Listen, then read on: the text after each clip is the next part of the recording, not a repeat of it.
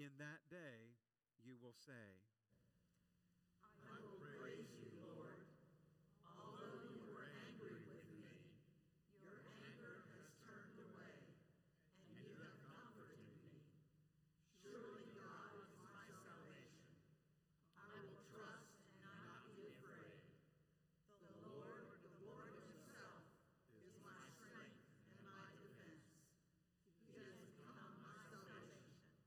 With joy you will draw water from the wells of salvation.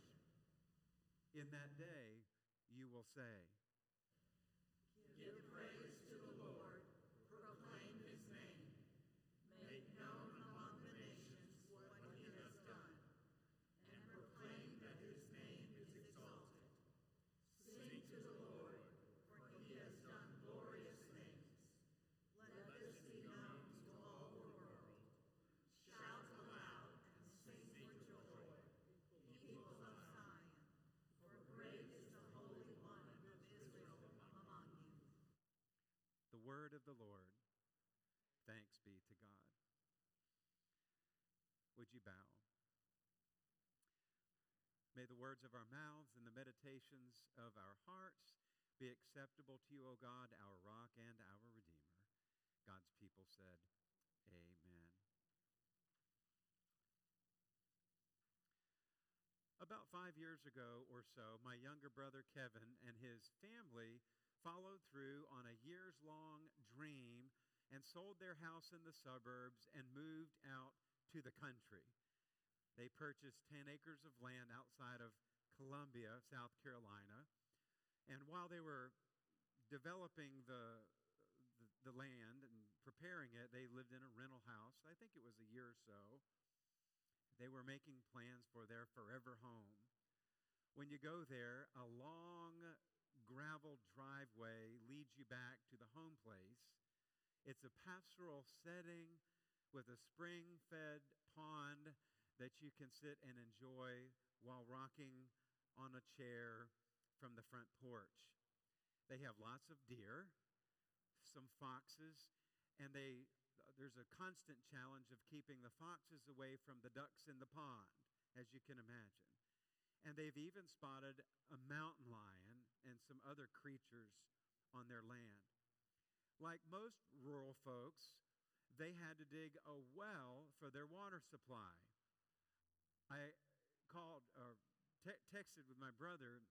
I said, I'm preaching from this text from Isaiah that speaks of drinking from the well of salvation.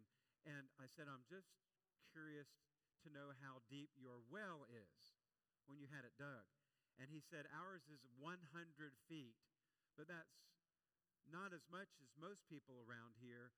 Most of them have to go down 200 feet for a good, viable water supply. 100 feet is his, or 200 feet. That's a lot. Have you ever thought about how much that is? To put it in perspective, when you go out of the church today, look up at the steeple. Our steeple is 150 feet tall. So to dig a well 150, 200 feet is like the distance of our steeple down into the ground. That's a lot. The two most common kinds of wells are wells that are drilled, like my brother's, and then wells that are dug, and those are much more shallow. People like Kevin who have a well drill, they have to have a company come out. My brother had a contractor come out, and they use a boring device, and they put a pump down in there, and they have a water purification system, and they also have a whole house generator, so if the power goes out, they are still able to have water from their well. Drilled wells, however, were not possible back in the ancient day. They were a more modern technology. Before wells were drilled, they had to be dug by hand. And generally, they were lined with stone or tile or bricks or other material to prevent the walls from collapsing in. And often they were covered with a cap of stone or wood and sometimes he'll put a big concrete slab on top of it these days.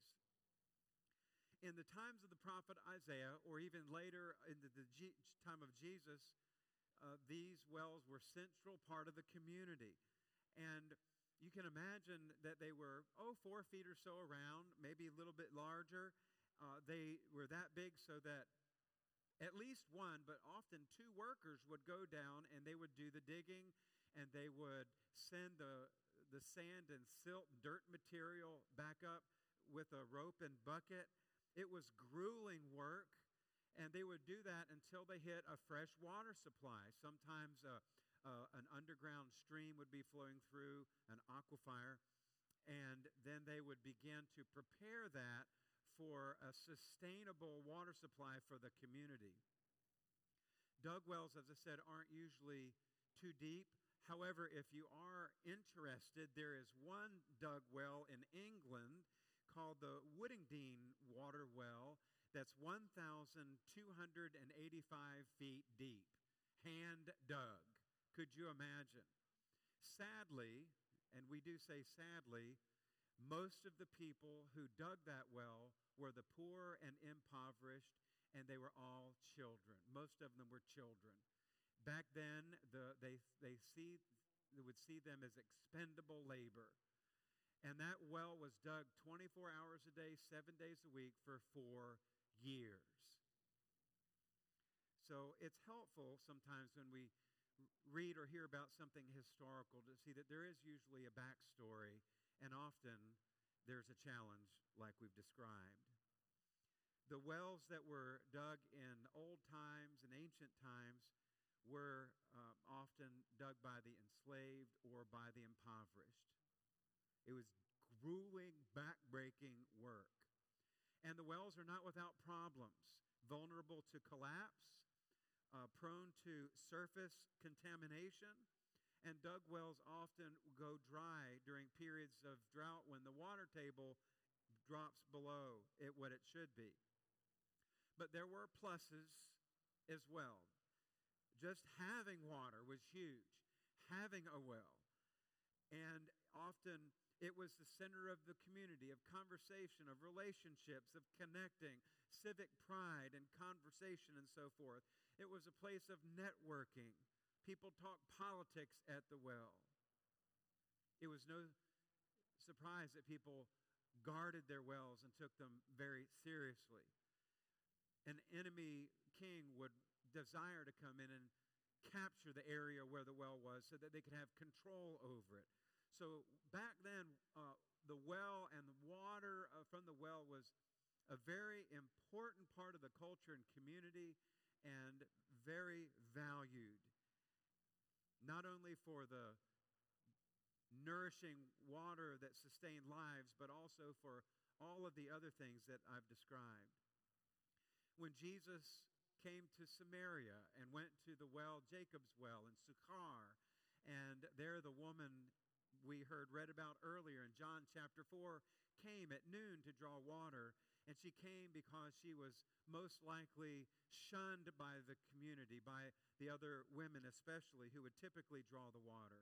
And there she came, and she saw Jesus, and Jesus not only talked with her, but asked her for a drink. And that was something that a Jew would, a male would never do. But Jesus broke barriers there and began to learn about her story. And that visit with Jesus was so powerful and so life-changing. The living water he spoke of impacted her so much that she went back and told all of her village about it. And many people came to know the Lord. And Jesus even went there and spent significant time sharing the good news of the gospel. So the well is a place to come and receive nourishment. And we're looking at Isaiah as he speaks of drawing water from the wells of salvation there in verse 3. And we would understand that there's power when we draw from the wells of salvation. There's power that's given to us from God. And this power, we know last week's sermon, is resurrection power. This is the same kind of power that God exerted when God spoke creation into being at the beginning. And it's the same kind of power that God used when he raised Jesus from the dead. And this power is available for you and me in our daily living. It's when we draw from the living water of God's grace, his life-changing, life-sustaining grace. In this passage, Isaiah sings of a song of deliverance. It's similar to how both Moses and Miriam sung of the Lord's deliverance after God led them through the parted waters of the Red Sea to be free from Egyptian slavery. The deliverance Isaiah speaks of here is a song of deliverance of the nation of Israel, and it is a call for a reunited world. The nation of Israel had suffered terrible disasters at the hands of the Assyrian armies, a suffering that Israel understood to be the judgment of God. And we know that God judged the people because of their disobedience, their digging, their own wells, if you will. And Jeremiah speaks of how the people would dig their own cisterns, and they were cracked, and they wouldn't provide life-sustaining water. That's the image that we have. And so we know that the anger that God had over the people of Israel was justified, but nonetheless, God says through Isaiah that the people will praise him. Although you were angry with me, your anger has turned away, and you have comforted me. So although there is judgment back here in this text in the day of the Israelites, there is a God who is giving a message of redemption and forgiveness and a new way, that the people would not remain in that situation under the Assyrians, but there would be good days coming, a future of hope. This passage in Isaiah acknowledges that God had a change of heart. God relented, or you might say God repented. Repent means to change one's mind or direction, that God changed God's judgment and it was turned to comfort. And God spoke through Isaiah to point people to the hope that was to come. A coming salvation given in prophecy that God spoke back through Isaiah in chapters 9 and 11. Listen to the context of what Isaiah is saying in chapter 12. You'll know it if you've been in church just a little bit, or even if you haven't, you probably have heard these words. Isaiah 9, 2 and 6 and 7. The people walking in darkness have seen a great light. On those living in the land of deep darkness, a light has dawned. For unto us a child is born. To us a son is given, and the government will be on his shoulders, and he will be called Wonderful Counselor, Mighty God, Everlasting Father, Prince of Peace. Of the greatness of his government and peace there will be no end. He will reign on David's throne and over his kingdom, establishing it and upholding it with justice and righteousness from that time on and forever. The zeal of the Lord Almighty will accomplish this. And then in chapter 11, these prophetic words of hope pointing to the Messiah who's to come. A shoot will come up from the stump of Jesse. From his roots, a branch will bear fruit. The Spirit of the Lord will rest on him, the Spirit of wisdom and understanding, the Spirit of counsel and of might, the Spirit of the knowledge and fear of the Lord, and he will delight in the fear of the Lord. Righteousness will be his belt, and faithfulness the sash around his waist. The wolf will lie with the lamb, and the leopard will lie down with the goat, the calf and the lion and the yearling together, and a little child will lead them. The cow will feed with the bear, Their young will lie down together, and the lion will eat straw like the ox. These are the hopeful words of prophecy that we find earlier in Isaiah. And then chapter 12 is a celebration, a hymn of this deliverance pointing toward the Messiah we know as Jesus, the Son of the living God. Isaiah said, "The Lord is my strength and my song. No longer would people need to dig their own cisterns that were cracked and would hold no water, because they would soon draw from the wells of the water of salvation." This is the message that Jesus was communicating to the woman of Samaria he met at Jacob's well. Jesus desires that you and I drink deeply from the wells of salvation. I think this means that we come to the well with a thirsty faith, a desire to know God more deeply, to drink the living water of God. So the question for us today, as we thirst to know God more, is, do we want a deep well or a shallow cistern? I desire a deep well. And sometimes I feel that my bucket's broken or my rope's not long enough. And that's where I need the grace of God because of my own shortcomings or sinfulness or busyness to be still and seek the grace of God. Because the truth is, the Bible says you will draw water from the wells of salvation. It's not an if, it's a promise. You will draw water from the wells of salvation. And in verse 4, it says, "In that day you will say," and there's the last part of the hymn. In the first part of the hymn, it said, "In that day you will say, I praise you, Lord," and the you in the verb, "you will say," is singular, referencing individual people, part of the community, each one of us. And then in verse 4, "In that day you will say," the "you will say" is plural, speaking to the community of faith, for us, the church. And today, the Bible says, "You will say, give praise to the Lord. We proclaim his name. We make him known among the nations what he's done," meaning we tell our story like Desiree Nana has shared his story today. We make known him among the nations what he's done and proclaim his name is exalted. And then verse 5, "Sing to the Lord because of the glorious things he's done.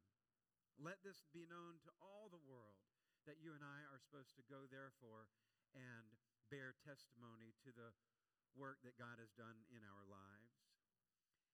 And then verse 6, "Shout aloud and sing for joy, all the world, people of Zion, for great is the Holy One of Israel among you." There in the very last verse, the scripture says that God is the Holy One, meaning the transcendent God, the God of the universe, the God who is bigger than we could ever possibly imagine, the Holy One. And then the scripture speaks of the immanence of God, the God with us, that God is with each one of us. Because it says the Holy One of Israel is among you. God is with us and will lead us to the well of the waters of salvation that we might drink deeply. And here the scripture reminds us that when we do that, we will have joy. Amen. Would you pray with me? Oh Lord Jesus.